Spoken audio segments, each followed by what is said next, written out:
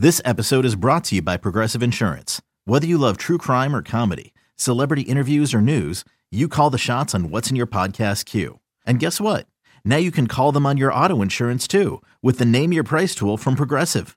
It works just the way it sounds. You tell Progressive how much you want to pay for car insurance, and they'll show you coverage options that fit your budget. Get your quote today at Progressive.com to join the over 28 million drivers who trust Progressive. Progressive Casualty Insurance Company and Affiliates. Price and coverage match limited by state law. With threats to our nation waiting around every corner, adaptability is more important than ever. When conditions change without notice, quick strategic thinking is crucial. And with obstacles consistently impending, determination is essential in overcoming them. It's this willingness, decisiveness, and resilience that sets Marines apart. With our fighting spirit, we don't just fight battles, we win them. Marines are the constant our nation counts on to fight the unknown. And through adaptable problem solving, we do just that. Learn more at marines.com. Napa know-how. Keeping it simple is usually a good thing. And when it comes to rewards programs, keeping it simple is always a good thing. That's why we made the Napa Rewards program effortless. All you need is your phone number to start saving on the parts and tools you need. Then we automatically give you $5 off your next purchase for every $100 you spend. So start saving today with Napa Rewards. Quality parts, helpful people. That's Napa know-how. Napa know-how. All right, good. Blog Talk Radio.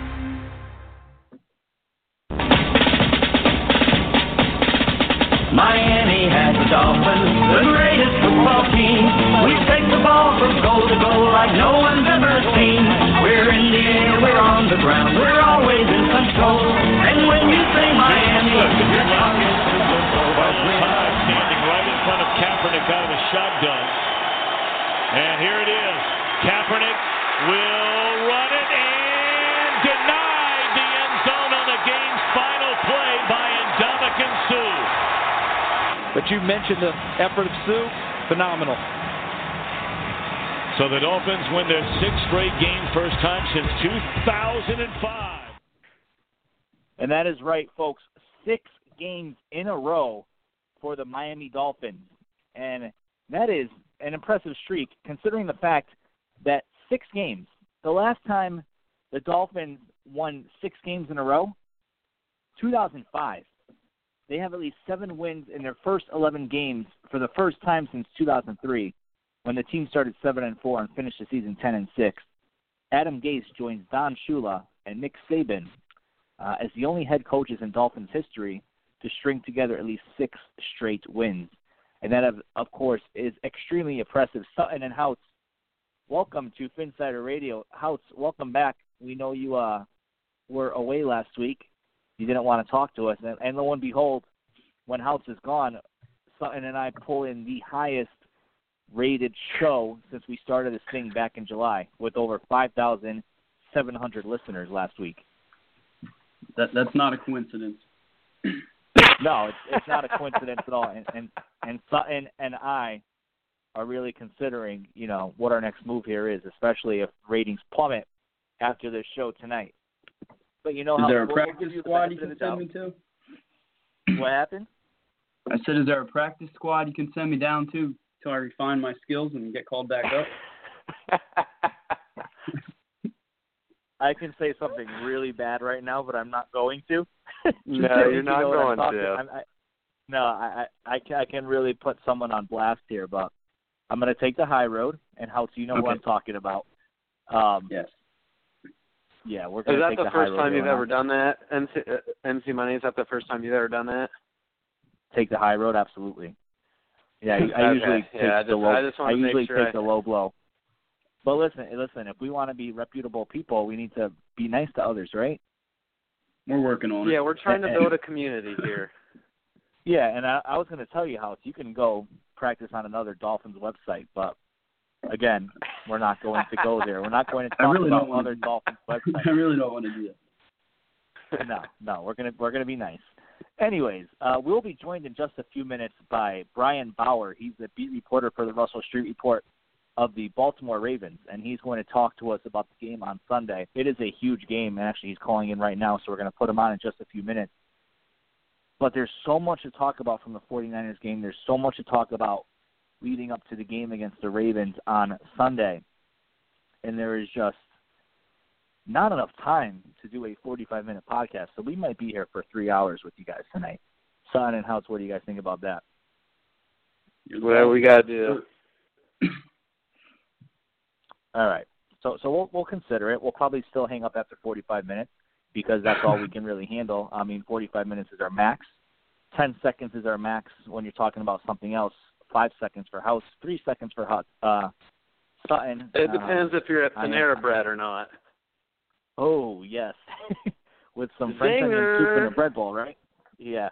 All right. That's you got me right. there. You guys don't know about Panera Bread. You guys don't know about French onion soup. But delicious. It is what it is. And maybe one day if you join our inner circle, the inner circle that we text. We tried to text each other this past week and we got yelled at by McKinney. Remember that? How dare we interrupt him drinking beer on a boat? Yeah, he was drinking beer for 4 straight days. And that is absolutely ridiculous. I think he said it was rum, but beer, tomato. rum, same thing. Messed up either way. Here's what we're going to do. I was going to open the show and talk about Kiko Alonso and him stuffing Colin Kaepernick at the 1-yard line and how that was poetic justice, considering Kiko Alonso was a Cuban-American and Kaepernick was praising Fidel Castro leading up to the game. But we, of course, as always, got sidetracked because Sutton and House have the attention span of a 2-year-old, just like my daughter. Actually, I think my daughter has more of an attention span than them. So we'll get back to Kiko Alonso later in the show. But what I'm going to do right now is I'm going to bring in Brian Bauer, and I mentioned him at the top of the show. Brian Bauer, the beat reporter for Russell Street Report, covers the Baltimore Ravens. Brian, welcome to Phinsider Radio. Hey, guys. How are you tonight? We're doing fantastic. We are riding high on a 6-game winning streak, the first time since 2005. And Brian is a great guy. We follow each other on Twitter for quite a few years now, and he actually has another initiative besides his Ravens thing. It's called Player Positives, and he really focuses on the good that players in the NFL and on the Ravens do in the community. So we'll talk about that in a little bit too as well, Brian. But first, leading up to the game on Sunday. Yeah, go ahead.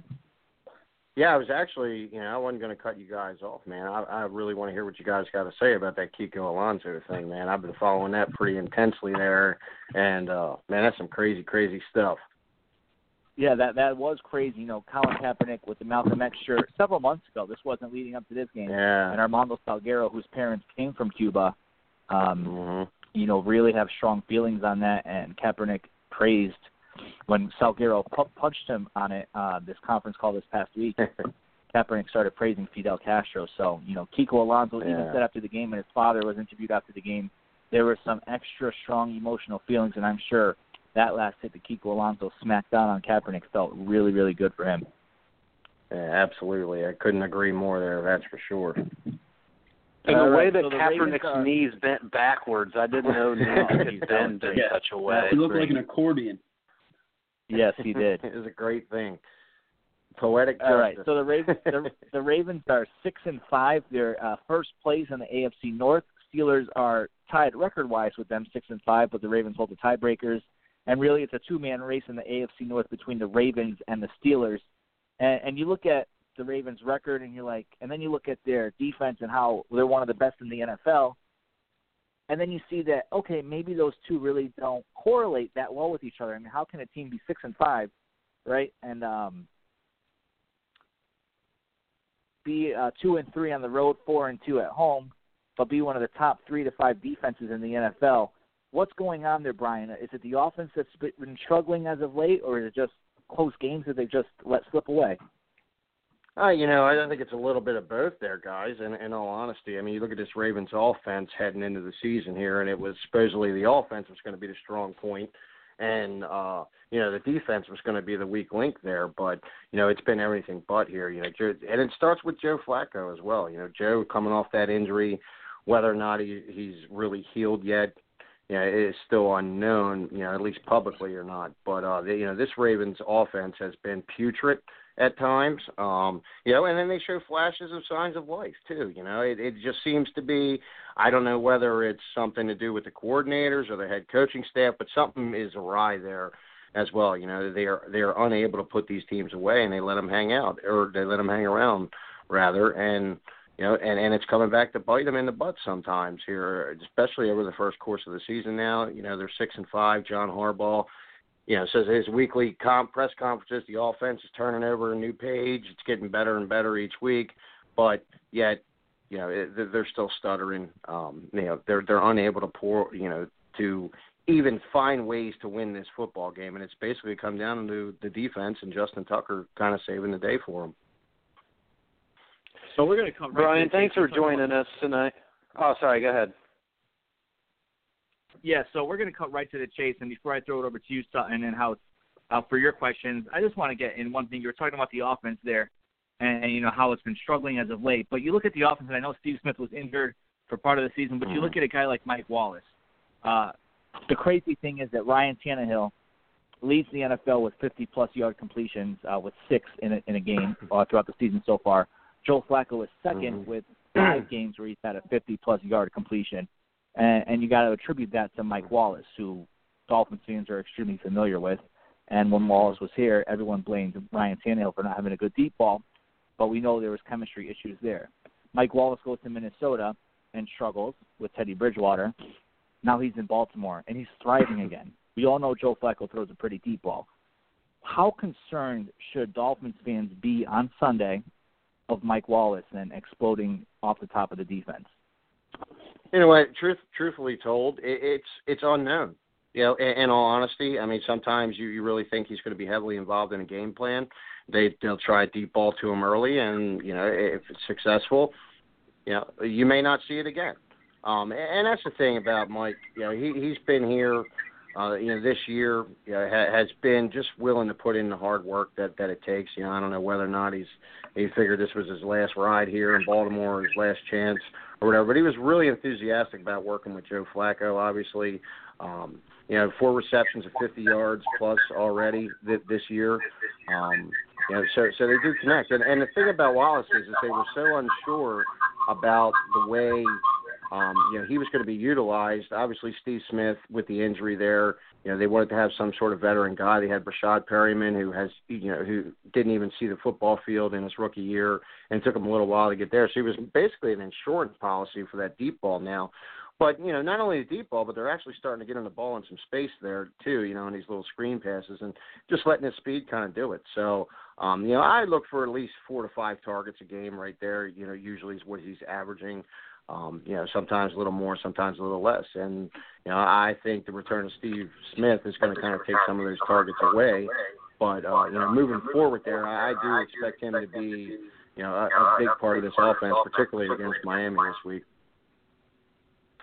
Brian, Sutton here, and thanks for joining us tonight. I actually have 2 questions, so I'm going to kind of cheat. But one of these is a very selfish question, so I need you to answer this for me. I'm going to be in attendance at the game in Baltimore this Sunday. How do I survive? And then after that, my question is, if you're drawing up a game plan to move the ball against the Baltimore defense, what does that look like? In all honesty, I'm going to answer your second question first. If you're drawing up a game plan here, it's going to rely a lot on Ryan Tannehill. The Ravens have had pretty good success against these stellar running backs. Jay Ajayi is another one of these running backs they're going to have their hands full with. And they have been able to kind of stop these featured backs here lately. But, if you look at these Dolphins wide receivers, why they're not big, or while they're not real big, sexy names that we always hear on SportsCenter and throughout the media and all that, these are 3 guys that can hurt you. And particularly, you look at this Ravens secondary, they've been struggling here. The absence of Jimmy Smith, now whether or not he plays this week or not, it's pretty much come down on the shoulders of Sharice Wright and the rookie Tavon Young. Now, both of those guys have kind of been struggling. So I would expect a big day for Ryan Tannehill, particularly going up against Sharice Wright there, too, because, he hasn't been able to cover anybody or anything this season so far. Matter of fact, the only reason he was even in the lineup is because because of the injury to Jimmy Smith. Outside of that, he's been benched numerous times there for the rookie Tavon Young.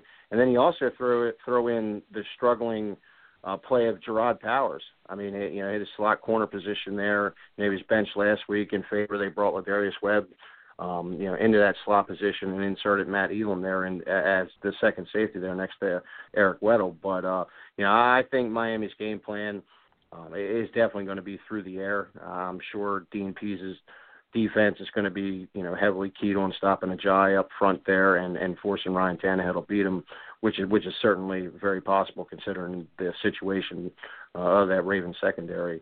And, the second part of your question there, too, is, I really don't think you have anything to worry about here. I think Ravens fans are kind of, some of the most relaxed, I think. Yes, there have been situations here, but, all in all, you should be just fine as well. So, no concerns there I don't have for you whatsoever. So if I drink enough beer, everything will be okay. That's what you're telling me? Absolutely. And I wouldn't be surprised if you get a few Ravens fans buying you guys some beers, too. Nice. Listen, again, we're joined by Brian Bauer of the Russell Street Report. He's a beat reporter for them and covers the Baltimore Ravens. Also runs the initiative on Twitter at Player Positives, covers all the good things players are doing in the community. You mentioned Baltimore fans buying you a beer. I was in Cleveland a few weeks ago. I actually met up with Sutton. And I got to tell you that people in Cleveland are some of the nicest people you will ever meet, right? But once you get to the stadium, oh, my goodness, they are a different breed. I mean, you didn't even want to go near them. You want to talk to them. They were just absolutely out of their minds. But on the streets, leading up to the game, before the game, nicest people you'll ever meet in your life. All right, Houts, go ahead with your question. Brian, this is Houts from the Phinsider. Thanks again for joining us. My question for you is, lately Baltimore's absolutely had the Dolphins' numbers throughout the last decade or so, and Miami always seems to struggle against the Ravens. What are your thoughts and predictions for this Sunday's game? You know what, guys? When I sit here and look at this series history, with Miami actually leading the Ravens, they're 6-5. They're two. Excuse me. The Ravens are 2-1 against them in Baltimore. You know what? In all honesty, I never really know what to expect out of this Ravens team, particularly the offense. And I still think it's going to be a major struggle for even Joe Flacco to move this ball come Sunday afternoon. I think it's going to be a defensive effort there. And, given some of the weapons that Miami has there in their receiving core, I think it's going to be another nail-biter kind of game for Baltimore. And in all honesty, I look at it two ways. If Jimmy Smith's out, I think Miami wins by at least 10 points. Jimmy Smith in, I think the Ravens win by 3 on Justin Tucker's leg. Yeah, Justin Tucker is a fantastic kicker.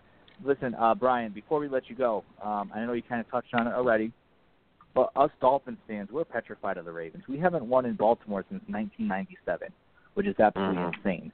Last year, the Dolphins beat Baltimore 15-13, but it's been kind of this thing where it seems like every season the Dolphins and the Ravens are playing each other, and they're always these kind of, fist fight games where it's close and it's a slugfest, and you throw Steve Smith in there and his attitude. I'm concerned about the receivers going up against the Dolphins cornerbacks. I know the Dolphins cornerbacks have improved greatly over the past several weeks, but your receiving core, just by names only, scares me a little bit. What can you do to alleviate my fears about the Baltimore receiving core, or are my fears warranted, and should we be concerned about them? You know what? In all honesty, I think it's going to be a little of both again. I hate to kind of tread around that answer there, but, I really do because, you look at the shape of this Ravens offense, I think if Miami's able to get any sort of pressure on Joe Flacco, which is definitely, achievable given the state of this offensive line. You got Marshall Yonda playing left guard instead of right guard. You got the rookie Ronnie Stanley still kind of learning the ropes there. Rick Wagner has been their best offensive lineman, and Jeremy Zuta, the center, he's been struggling all season as well. So I think if any sort of pass rush there, Joe Flacco still back foot Joe kind of throws off the back foot repeatedly, and I do think it's a good chance that that Miami's defense can get a turnover or two. But as far as these wide receivers go, outside of Steve Smith and Mike Wallace, those two guys, they kind of been getting most of the targets there. The tight end, Dennis Pitta, has kind of tracked off after that game in Cleveland where he looked like he was going to have a breakout year. But, all in all, it's anyone's guess. And, and it also goes to the shape of the Ravens running backs as well. Are they going to be able to move the ball against Miami on the ground? And if they do have success, will the Ravens coaching staff stick with that? Oftentimes this season we've seen them pretty much try and fix what isn't broken there. But, all in all, I do expect a hard-fought matchup, that's for sure. And, I think, though, again, Jimmy Smith there is going to be the key there for the Ravens defense, and the offense is definitely going to hinge upon on which Joe Flacco is going to show up to the football game. All right, Brian Bauer from the Russell Street Report, beat reporter for the Baltimore Ravens. Brian, thank you again for joining us. If you want to follow him on Twitter, his Twitter handle is @SportGuy. Sports Guy, I should say, SPORT. Right, Sports Guy? Or is it Sport Guy or Sport Guy? No S. Yeah, just Sport Guy. Yeah. Sport Guy RSR, @SportGuyRSR. Give him a follow. Great intel on the Ravens. Is around the team pretty much on a daily basis. Knows a lot. If you want some good information leading up to the game and before and during the game as well, give him a follow again @SportGuyRSR. Brian, thanks again for joining us tonight. Hey, guys, thanks a lot for having me. And you guys ever need anything, feel free to holler. All right, take care. All right, so that was Brian Bauer from Russell Street Report. Quick thoughts before we kind of jump back to the 49ers game. Sutton, I told Brian I'm concerned about the game on Sunday. What do you think? Did Brian's comments alleviate your concerns a little bit? Man, I was to hear him so concerned over the injury of Jimmy Smith is what kind of caught me off guard about that whole conversation. Like, I thought that Tannehill could take advantage of the Ravens' cornerbacks, but I didn't think it was – I mean, he thought it was a 13-point swing based upon this one guy. I mean, that's possibly an exaggerated guess of a biased Ravens fan, but still just I think that's something to take note of, because if we can get the offensive line healthy and we can give Tannehill some time, that might be how we beat this Ravens defense. Maybe it's just a big play or two. We have to be kind of opportunistic in a game like this. That's one of the other vibes that I kind of got from him, is that if we can take advantage of a few plays here and there, maybe if we do get a Flacco interception or a strip sack or something like that, that we take that field position and go with it and get points on the board.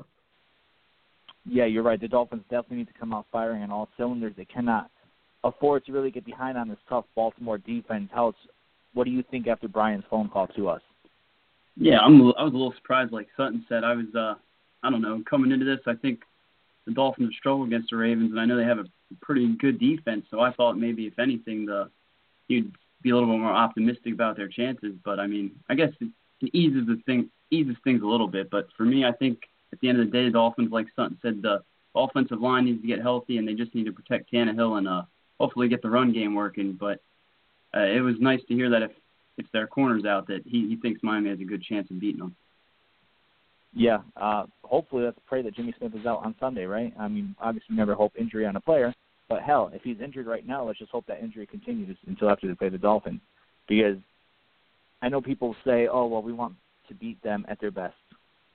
Get out of here, okay? This is the NFL. A win is hard enough. You saw it against the 49ers on Sunday, a team that was 1-10, right? Yes. 1 yard away from tying the game, basically, and who knows if they would have gone for two. They have absolutely nothing to lose. Chip Kelly's the kind of oh God, yeah, absolutely they would have. You know? Yeah, I think there's no question. That was my fear. Like if they got in the end zone, they were going for two, and they were going to try and win that game. That's what made me really nervous about a game like that. I think we were all feeling that. And the NFL, you need lucky breaks to get to the Super Bowl. I'm not saying the Dolphins will get to the Super Bowl. All right, we're not buying our tickets yet. We'll buy our tickets in 2 weeks. But if you look at Super Bowl winners and playoff winners, they get a lot of luck. Okay, and you have to have luck in the NFL and catch breaks. And if Jimmy Smith is out for the Ravens, the Dolphins will certainly take it. All right, we're going to bring on our best buddy, Dolphin fan for life. He told us his name last week, but I completely forgot what his name was. Christoph. Come on, man. Christoph. That's what it was. Christoph. All right, Christoph wanted to talk about the offense, but he said our interview with Brian kind of ruined that for him. So he wants to talk about the draft, I think. Christoph, is that true? Well, first I wanted to make a little comment about my thoughts about this game coming up. You're in trouble, No, son. He's not going really. to late flash out at you. No, basically, I just think that we have a better chance than a lot of people think because this seems to be our type of game. We've been pretty much playing with battle and less finesse, and the Ravens are a battle-type team, and when they play that type of game, that's what we've been winning in. You know, when we're forced to play against finesse teams and play with finesse, that seemed to be what spawned our losing streak. You know, but the ground and pound and, you know, back against the wall mentality just seems to be working for us, and that's what the Ravens like to force people to do. And right. I think we have a better chance with this team, this defense, than we did with Queasy Joe and his finesse offense. You know, Queasy Joe, I like that nickname. I know we've all used that nickname, but the way you just used that in context, Christoph, the way you just made that flow in that sentence was really special. Thank you. You're welcome. All right, so what's your question? Regarding the draft, okay, it just seems like everything we said we needed at the beginning of the season seems to be coming to place as we end the season. Like we said, we needed a middle linebacker. Kiko Alonso is playing lights out. We said we needed a cornerback. We have, like, the 8th-ranked passing defense. And it's not necessarily just because of the pass rush or anything like that, because really up until recently, I mean, with Wake and his sacks, you know, we weren't really doing anything, but we still had the 8th ranked. We weren't getting to the quarterback. We were just touching them, basically. Would you focus on the offensive line early, considering the fact that, I mean, shower aside and whatnot, it just seems to be like we can never stay healthy. And if not, or if so, would you move up, move down, or what would you do? All right, I'll take this one. Thank you. Can I please? Yeah, please? Yeah, can I take this one, please? Can you just relax button and put your hand down? please.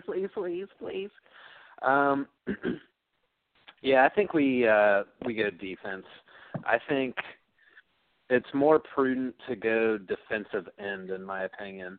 And the reason for that, it's a premium position, and hopefully we're picking in the late 20s, early 30s, hopefully 32nd. But from the research that I've seen, defensive ends are one of the premium positions that teams can find later on in the first round and throughout the draft. So I'm looking at Cam Wake, Mario Williams getting up there. Andre Branch has certainly definitely stepped up his game and made himself known and made himself certainly a viable candidate to get a contract extension.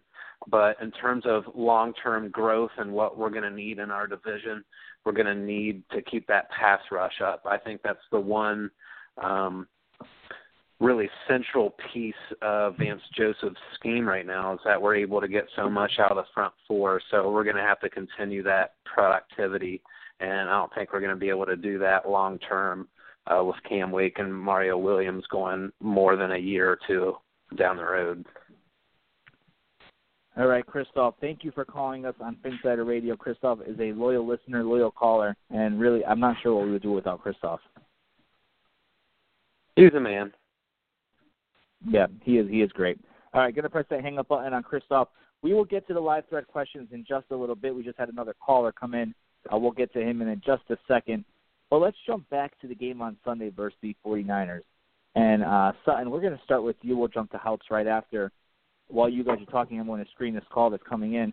But, Sutton, give me one thing on offense and one thing on defense from the game against the 49ers that the Dolphins can build off of and go into the game against the Ravens.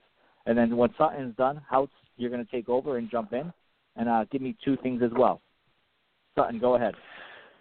Okay. On offense, I got that Ryan Tannehill can win the quote-unquote dare me to beat you deep game.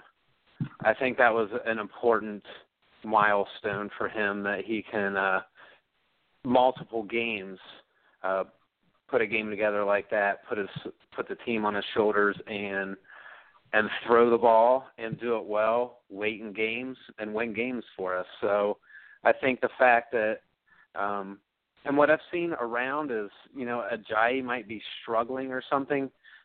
I just want to point out the fact that how many 8- and 9-man boxes he was facing that week with 3 of those offensive linemen hurt. So I'm not necessarily jumping over a bridge because I don't think Ajayi can run anymore. I think San Francisco's game plan is very deliberate. And really, if you're a 1-9 team, what other game plan is there? We're the worst run defense in the entire NFL. We're not going to let you just run it all over us the entire game. You're going to have to beat us deep, and Tannehill proved that he could do that. And I think if it weren't for a couple of inches, Devontae Parker would have had another 60 yards and a touchdown on top of what he already did. So, and then he had the nice pass to Kenny Stills. And so you're looking at an offense where you're thinking, well, maybe we can generate some big plays too. So I think that was a good positive out of the offense against San Francisco. And then on D, I thought it was a wake-up call. We need to be able to get off the field better on third down. We were the best third down defense in the NFL going into the game, and I just saw them consistently let San Francisco get third and fourth down plays to extend drives, and that's what made it such a nail-biting finish there. Granted, there were some questionable Adam Gase play calls there at the end. We might talk about that later. But on defense, it's just, hello, wake up. We're going to be playing Baltimore at Baltimore. We need to find a way to get off the field when we need to. Yeah, absolutely. I mean, you touched on it a little bit, but for me, the most impressive thing is just how well the Dolphins offense continued to play without those 3 starting offensive linemen. Like you said, we were without Brandon Albert, Mike Pouncey, and Laramie Tunsil, and the Dolphins put up 31 points. I mean, I know it's San Francisco, but we've seen time and time again how this offensive line was always an area of weakness against, and Tannehill would consistently have pressure in his face. And I mean, even with those 3 perennial Pro Bowl caliber type players out, the Dolphins still managed to do well through the air. I think Tannehill was sacked 2 times. And I mean, like you said, you'd like to see the run game be a little more effective, but with San Francisco stacking the box and committing 9 guys or 8 or 9 guys inside the box, I mean, the Dolphins did well, and we saw Ajayi score a touchdown. So, I mean, like you said, it's nothing to be alarmed about with Ajayi. I just think defenses are starting to game plan for him. But for me, it was the way the offensive line managed to hold their own against San Francisco and do enough to keep the Dolphins in this game and to continue to fight late in the game.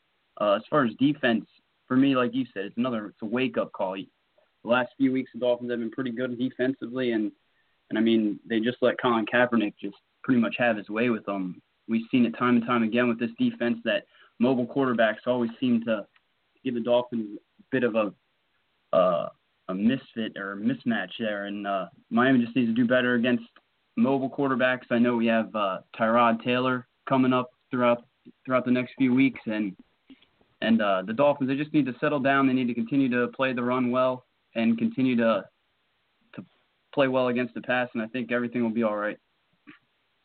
You mentioned Colin Kaepernick.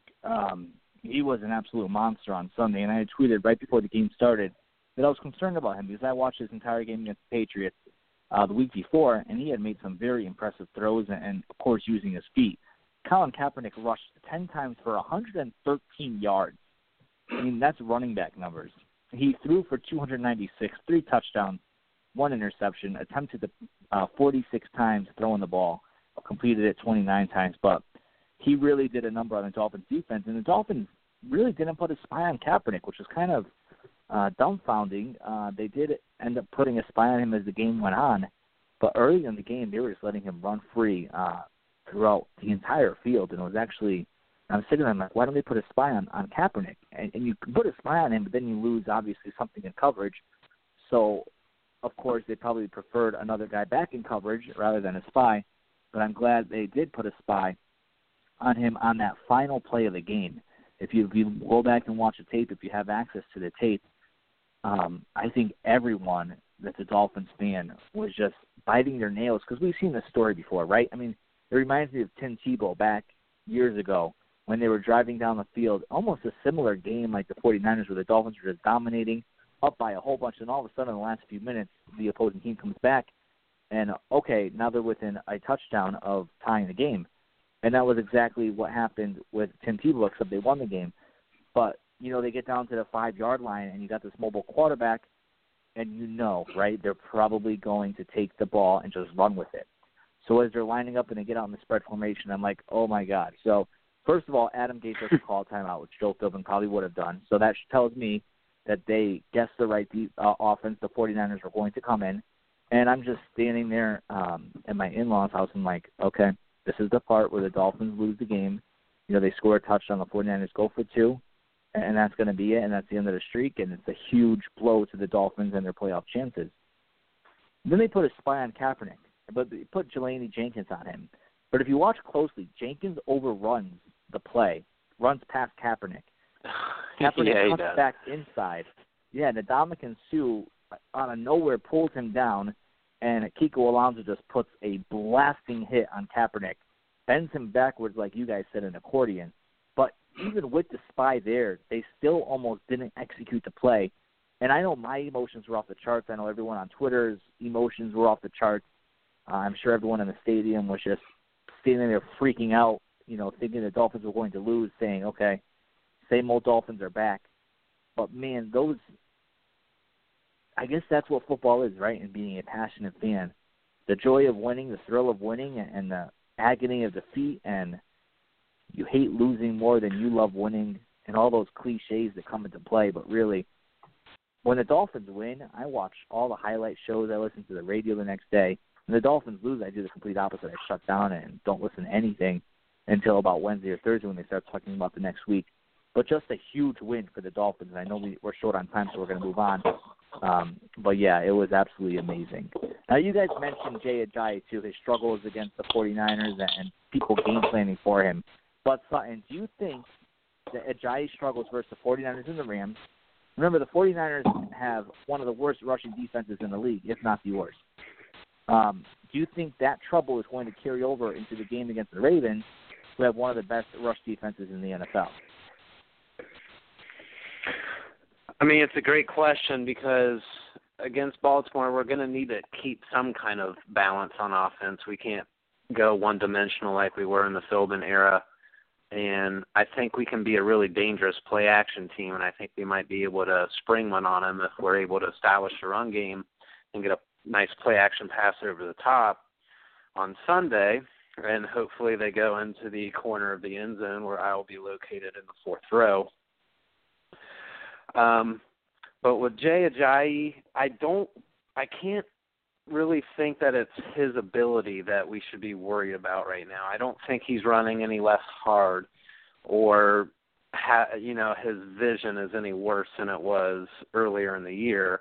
I just happen to think that San Francisco put a lot of people in the box, and his box score just didn't look that good. His carries didn't look that good, and his yardage total didn't look that good. But look at how many plays that San Francisco got penetration up the middle to negate some of his running angles. And I just can't put that all on him. I think it's a package deal. Granted, maybe he could have broke a couple more tackles, but I really think it was a combination of the offensive line being injured and San Francisco just overplaying the run to a almost fairly ridiculous degree.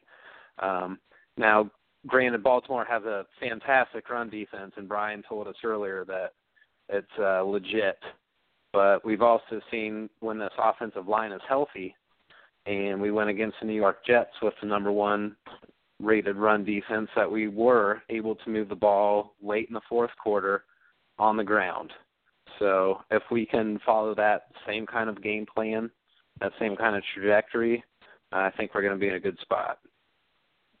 And, of course, with Jay Ajayi struggling against the Rams and the 49ers, the Dolphins have called upon Ryan Tannehill to lead the team. And he has done very well in the 4th quarter of the past 6 games. He's gone 27 of 43 for 364 yards, 4 touchdowns, no interceptions, giving him a 120.7 quarterback rating and an 8.47 yards per attempt average. In the fourth quarter since Week 6, Tannehill is tied for 6th in the NFL in passing touchdowns with 4, 6th in quarterback rating, 120.7, and 7th in yards per attempt, 8.47. Tannehill, of course, is playing some of the best football of his career lately. He's posted a 130.6 quarterback rating in 2 of his past 3 games, and which ranks number 2 in his career. In 2 of his past 3 games, he's posted 2 of his top 3 highest career quarterbacks ratings. He's thrown for over 100 career touchdowns. Last week against San Francisco, had 3 touchdowns in that effort where, of course, they won the game. His 3 touchdowns marked the 4th time in Tannehill's career that he threw for at least 3 touchdowns. He did not turn the ball over. He is one of just 3 Dolphin quarterbacks to throw for 100-plus touchdowns, joining Dan Marino with 420 and Bob Greasy with 192. Houts, will the Dolphins need to rely on Ryan Tannehill again against the Baltimore Ravens, and can he do it? I think they will have to rely on him. Whether or not he can do it, I mean, we've seen over these last few weeks that he's more than capable of making plays when the football's in his hand, when the run game's not working or the offensive line's out and struggling. I mean, he makes the plays. So, I mean, can he? Absolutely, because we've seen over these last 6 weeks or just the entire season he's progressed. But for me, I mean, as fans of the Dolphins, we've all seen it before where, like you were saying during that Niners game, we were just waiting for something to happen and say, okay, that's the same old Dolphins. So, I mean, he can absolutely beat Baltimore, and I think that's a very good possibility given what Brian said earlier. I mean, he really seemed to think that Tannehill would have success. So, I mean, coming into this, I wasn't sure where I was going to go with this, but I'm going to say Tannehill can absolutely beat the Ravens this weekend. Whether or not he does, I mean, it goes back to that whole, are the Dolphins going to turn into the Dolphins of old? And I mean, this is going to be a tough game for them. I think if the playoffs started today, the Dolphins would be facing the Ravens in the playoffs in the wild card. So, I mean, this could be a matchup we see again if, God forbid, we somehow can pull off a couple victories towards the end of the year and make the playoffs. But, I mean, Baltimore's a playoff caliber team, and the Dolphins are going to have to do everything they can to beat them this weekend. This is going to be as close as you can get to a playoff game for the Dolphins this season thus far. And, of course, the players have been saying that every game from here on out is a playoff game, and that is absolutely true. Let's hope they keep that mentality. You're right, the Baltimore Ravens games are absolutely a slugfest. They'll be a huge test for the Dolphins.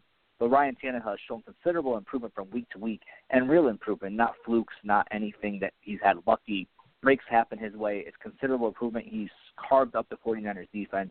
I'm getting so excited talking about it that I might watch the game after we get off the show tonight.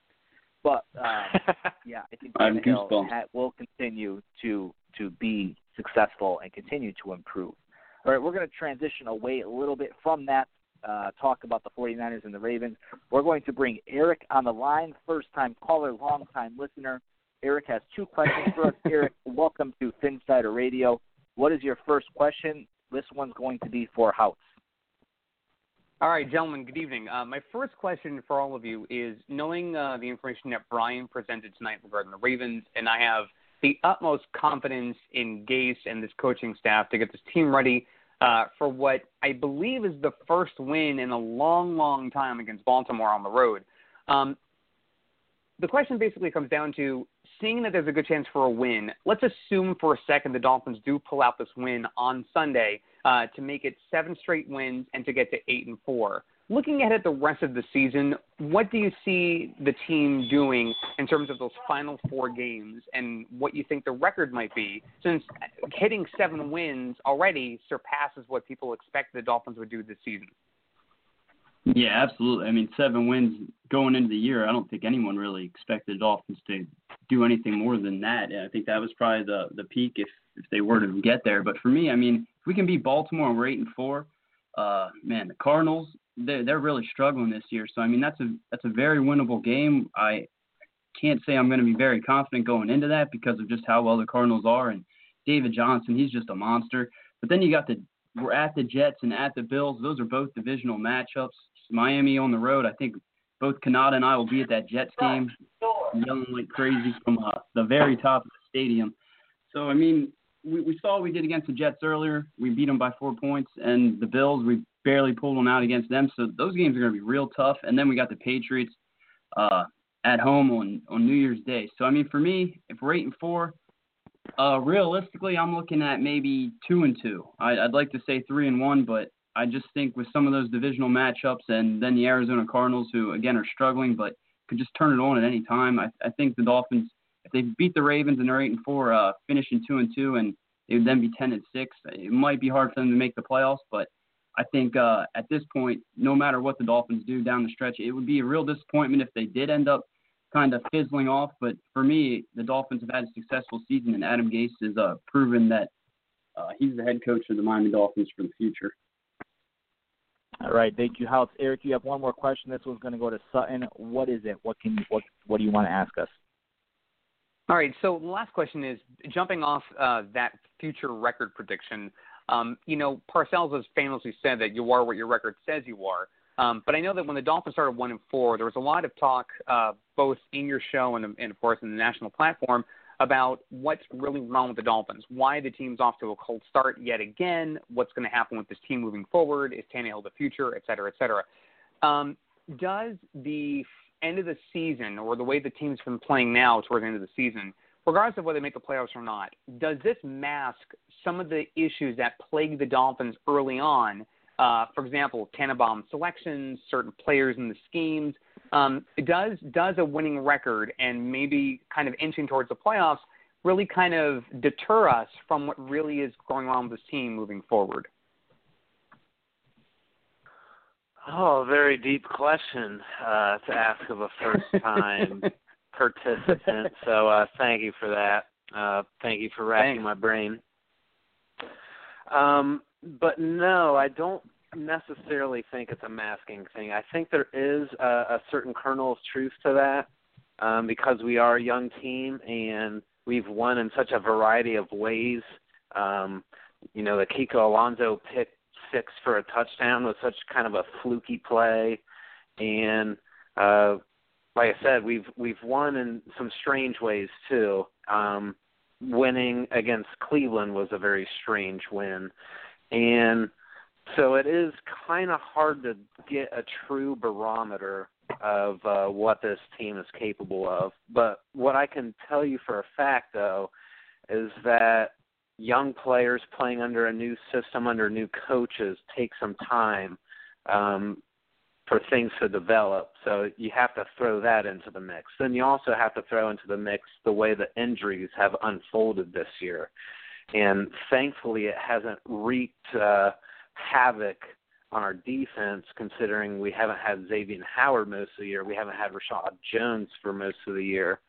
So thankfully we have been able to compensate on defense, and praise whatever God you want to praise to have Vince Joseph here working with some of the defensive talent that we have here, because he's been able to mask our weaknesses, and that's something that we haven't been able to do as a Dolphins defense in a while. So I think you have to consider the opposing viewpoint, and that is the trajectory is moving up, because Adam Gase is an offensive-minded coach. We've seen improvements in the offense already. We are playing at a much different level than we were at the beginning of the year. So if we can continue at that, in other words, if we can play our best football at the end of the season, which we are not used to, are we? We are not used to not at all. So if we can finish the season the way that we have progressed from the beginning of the season to the middle of the season, then there's no reason to doubt anything that's going on right now. Well, I'm looking forward to it. I Eric. appreciate you guys being so insightful. Thanks so much. And hopefully we'll see in Week 17 the Dolphins playing the Patriots in a game that actually means something for Miami once. That would be nice. Eric, thank you for calling. Please feel free to give us a call next week as well, all right? Thanks, guys. Have a good night. All right, take care. All right, guys, we've hit the 47-minute mark in this show, but we're going to stay with you for 15 more minutes max, okay? If you just stick with us, I know we're hit the 45-minute mark, but we have a lot to talk about, and this is the second week in a row that we've gone over 45 minutes. But, and we got stuff on the live thread and stuff too, bro. Yeah, we need to address the live thread. We need to address our Twitter questions. We need to jump back for a few more points from the Ravens and 49ers game. So Sutton and House, I just snapped my fingers. You can't see me, but you may be able to hear me. I snapped my fingers. Take us to the live thread. Help us learn what's going on over there in that zoo that we call the Phinsider Radio Live Thread. You go first, House. All right. Agent J asked, do you think Kiko Alonso is worthy of a Pro Bowl consideration? I mean, we know the Pro Bowl is pretty much just a popularity contest, but, I mean, why not? He has 91 combined tackles on the year, 2 interceptions. I mean, he's playing lights out. He looks like the Kiko Alonso everyone loved when he was in Buffalo. So, I mean, I absolutely can see Kiko Alonso making the Pro Bowl, and I think all the Dolphin fans out there should get on that so we can make it happen. All right, Sutton, what do you got for us? Jason Scott had opened up the live thread with a reference to Jawan James's practice interview, and they were talking about the P word, and not the P word that either one of you are thinking of, and perhaps you're even thinking of different P words, but they were talking about playoffs. It is my 4-year anniversary tomorrow. Just saying. Bow chicka bow wow. Anyways, continue with the P word. So it just seems the prevalent theme with Adam Gase and his players, and you can see it in the press conferences, they really are just focused on one game at a time, and I don't think he's had to hypnotize them to get them to believe this or anything. I just think he presents it in a way to make them understand what the focus of the mission is. And I think that's a very important tenet of being a coach. And you can tell the way he describes his approach to the following week, where he's talking about, no one cares what we did last week. That's the exact attitude you want to have a coach to have going forward. You're not gloating on a victory that you had. That's something that we would have done before. It's like, oh, well, we're 5-10, and now we're 6-10. We just won a game, yay. We're not doing that kind of stuff anymore. So let me throw it to you, Houts. All right. For me, we got one here from Coach K. He asked, what is the current status of Kiko Alonso's contract, and should we re-sign him to a long-term deal? I do believe he's a restricted free agent this upcoming year. I think he missed a year due to his injury, so I think the Dolphins have him locked up on a relatively cheap contract for 2017. Yeah, absolutely. I think the Dolphins should lock him up long term. He seems to be a perfect fit for Vance Joseph's defense. Big fan favorite down here, as you can tell through the live thread. I mean, half the questions seem to be about Kiko Alonso, and I mean, yeah, he's been playing lights out. They love Kiko. Yeah, the Dolphins definitely have a huge need for a linebacker, and he seems to be playing that the Mike linebacker role pretty well throughout this year. So, I mean, injury could stop all that. But for me, I think if he keeps doing what he's been doing, the Dolphins should absolutely lock him up long term. All right, Sutton, what else we have going on the live thread? We got something from our buddy Griff, and he says, I'm not familiar with Baltimore. Can we win the turnover battle? Seems to have been working out for us lately. And I think that's the exact blueprint we're looking for here. I think we need to be opportunistic like we've talked about before, whether that's, in the form of special teams, getting a really good return or, recovering a muffed punt or something like that.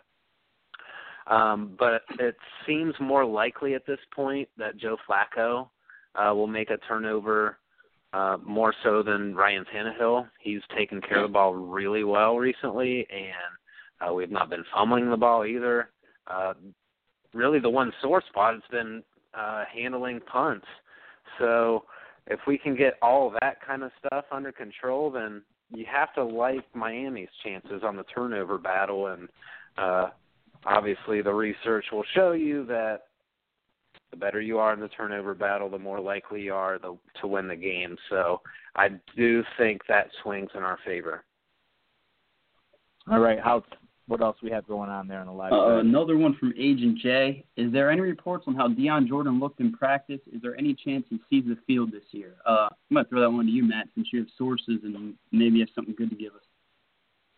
Yeah, I got plenty to give to you about Deion Jordan. I don't think he sees the field this year. I think the Dolphins have been very methodical in their approach to bringing players back with injuries, bringing players up to speed, and really not putting them on the field until they're really in a position to succeed and do well. We've seen it this whole season and off season with Cameron Wake, with Mike Pouncey, with Brandon Albert, with Devontae Parker.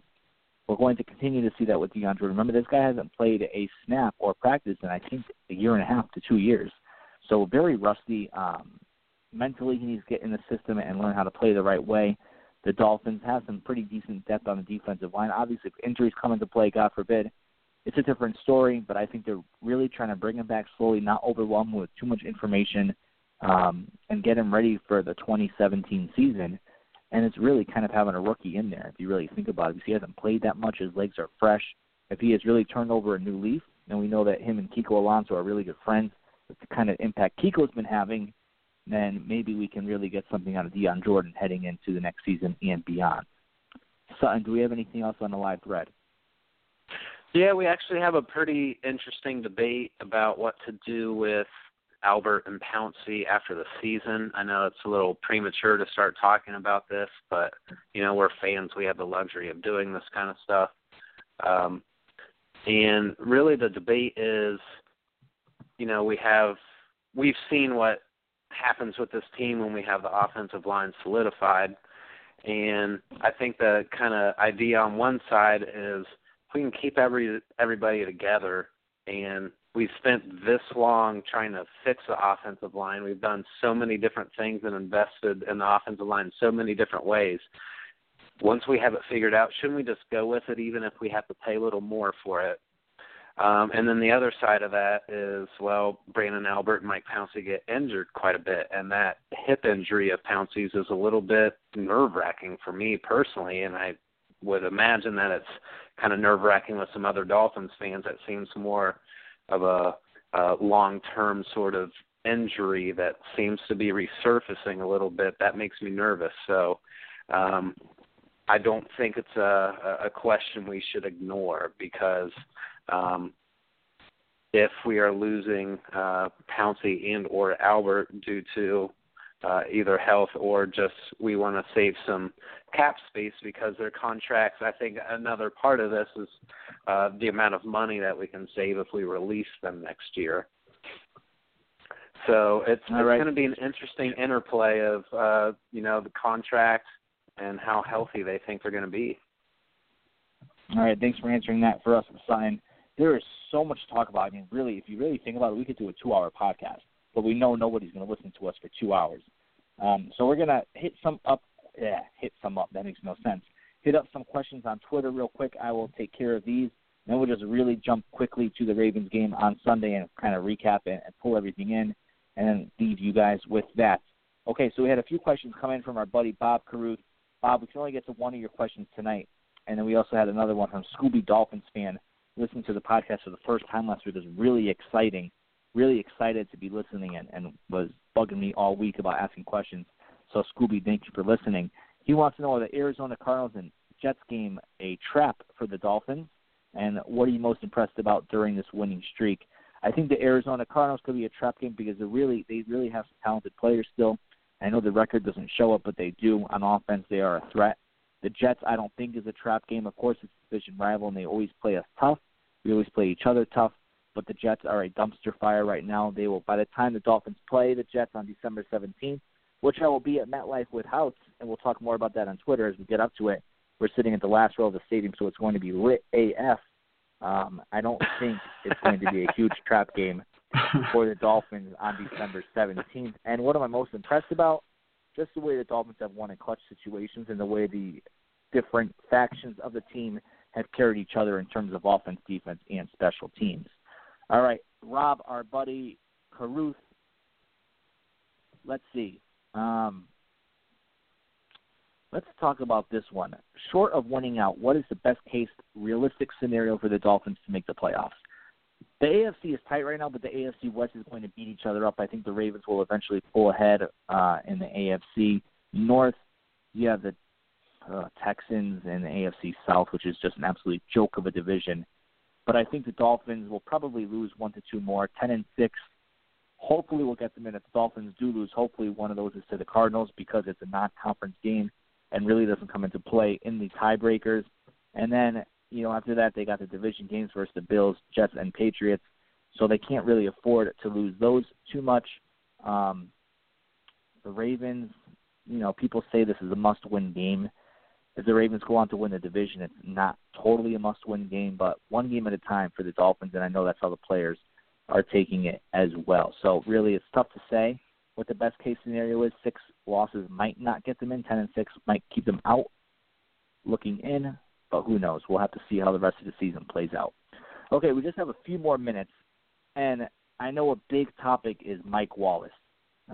He tweeted on Sunday, 7 days, and that wasn't in reference to the next time he's going to get, or the next time he was going to get high, or the next time he was going to get drunk, like I do on a daily basis, or the next time he was going to, get paid. 7 days meant the matchup against the Miami Dolphins. Will Mike Wallace have a revenge game against the Dolphins? Sutton, yes or no? Oh, man, you have to make me be all black and white about it, yes or no. Well, no, I want you to expand on it a little bit, but I want you to start out your statement with a yes or no. Well, yes, the possibility for a revenge game does exist, and especially if he's matched up on Byron Maxwell. If Byron Maxwell's not able to grab him on his way by, he could very well get past Byron Maxwell and get down the field. So it definitely is possible. But after the Cincinnati game, and A.J. Green, I thought was going to break the record for number of yards and receptions and touchdowns ever for a wide receiver, ever. After that, I just don't feel like opposing wide receivers have gotten behind us as much, and we've limited the big play, and we've been a little bit more bend but don't break. So I'm not sure, I'm not sure that even if Mike Wallace is playing his A game that we're not able to stop that. So it's a very valid question, though. I have an article coming out on the Phinsider about the 3 key matchups, and my number 2 matchup is the Dolphin cornerbacks against the Raven wide receivers because, the over-under this game is 40.5. It's the lowest of any NFL game in the entire week next week. And it seems to be for a reason, and the fans of both teams kind of know this is going to be a close game. So you think the team that can get to 20 points is going to win this game, and the fastest road for the Ravens to win this game is a deep play to Mike Wallace or Steve Smith or something like that. Stop it. And we just can't allow that to happen. We have to make them go through 10, 12 play drives to be able to score points on us. All right, House, do you think Mike Wallace has a revenge game against the Dolphins? Yeah, I'll be the bad guy. I'm thinking he's going to have 1 or 2 big plays. I'm going to say, I hate to do it, but I'm going to say 2 touchdowns. Oh, jeez. Okay. I am afraid of Byron Maxwell, but I think if Byron Maxwell presses him on the line, then maybe the Dolphins have a chance to stop him. They're going to have to double-team him over the top. That's just the way it's going to have to be, and hopefully the pass rush gets to Joe Flacco in time where he doesn't have enough time to drop back, wait for Wallace to get open, and throw it up deep. But we'll see what happens on Sunday. All right, folks, we had an hour-long show. And we actually we have a timing sheet, and I send it to the guys every Tuesday afternoon. And we have about 3 or 4 more things we can talk about. But obviously, we don't want to keep you too long. We know attention spans really only last about 10 seconds. So you probably tuned out about an hour ago. We're just talking to ourselves right now. But if you stayed with us, you get a prize. Just tweet me on Twitter. I will send you the prize. Hashtag Phinsider Radio prize. Make sure you send it my way. You don't want his prize, everybody. You don't want the prize. I fell for that trick. It is a scam. Oh, man. You loved my prize. I will take the prize. Thank you, House. I know House will take the prize. And House, we're going to talk more about our trip coming up to New York and as we move closer to that and on a different podcast. But get ready. Get ready to tailgate. Get ready to get drunk. Get ready to just fall asleep in the parking lot before the game even starts. It's going to be awesome. All right, guys. Listen. That is it this week for Phinsider Radio. We thank you for joining us. enjoy the game on Sunday against the Baltimore Ravens. Let's hope that the Dolphins win. Enjoy, and we'll see you next week.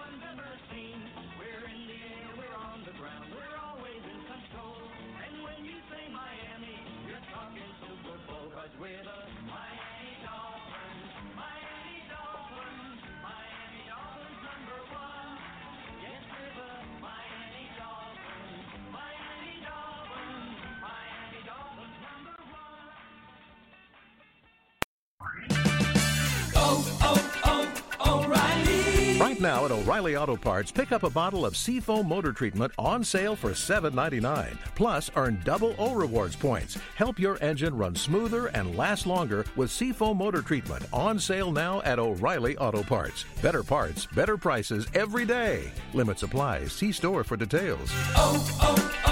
O'Reilly Auto Parts. Hello, I'm Ashley Carmen. I'm Caitlin Tiffany. We're the hosts of Why'd You Push That Button, The Verge's show about all the choices technology forces us to make. We're back for season 3, talking about questions like, why do you delete your tweets? And why do you type in lowercase letters that make you seem like a serial killer? And why are you on an exclusive dating app? You're not that special. We're releasing a new episode every Wednesday, and you can find us anywhere you typically find podcasts, which is Apple Podcasts, Google Podcasts, Pocket Casts. So go ahead and subscribe and check us out.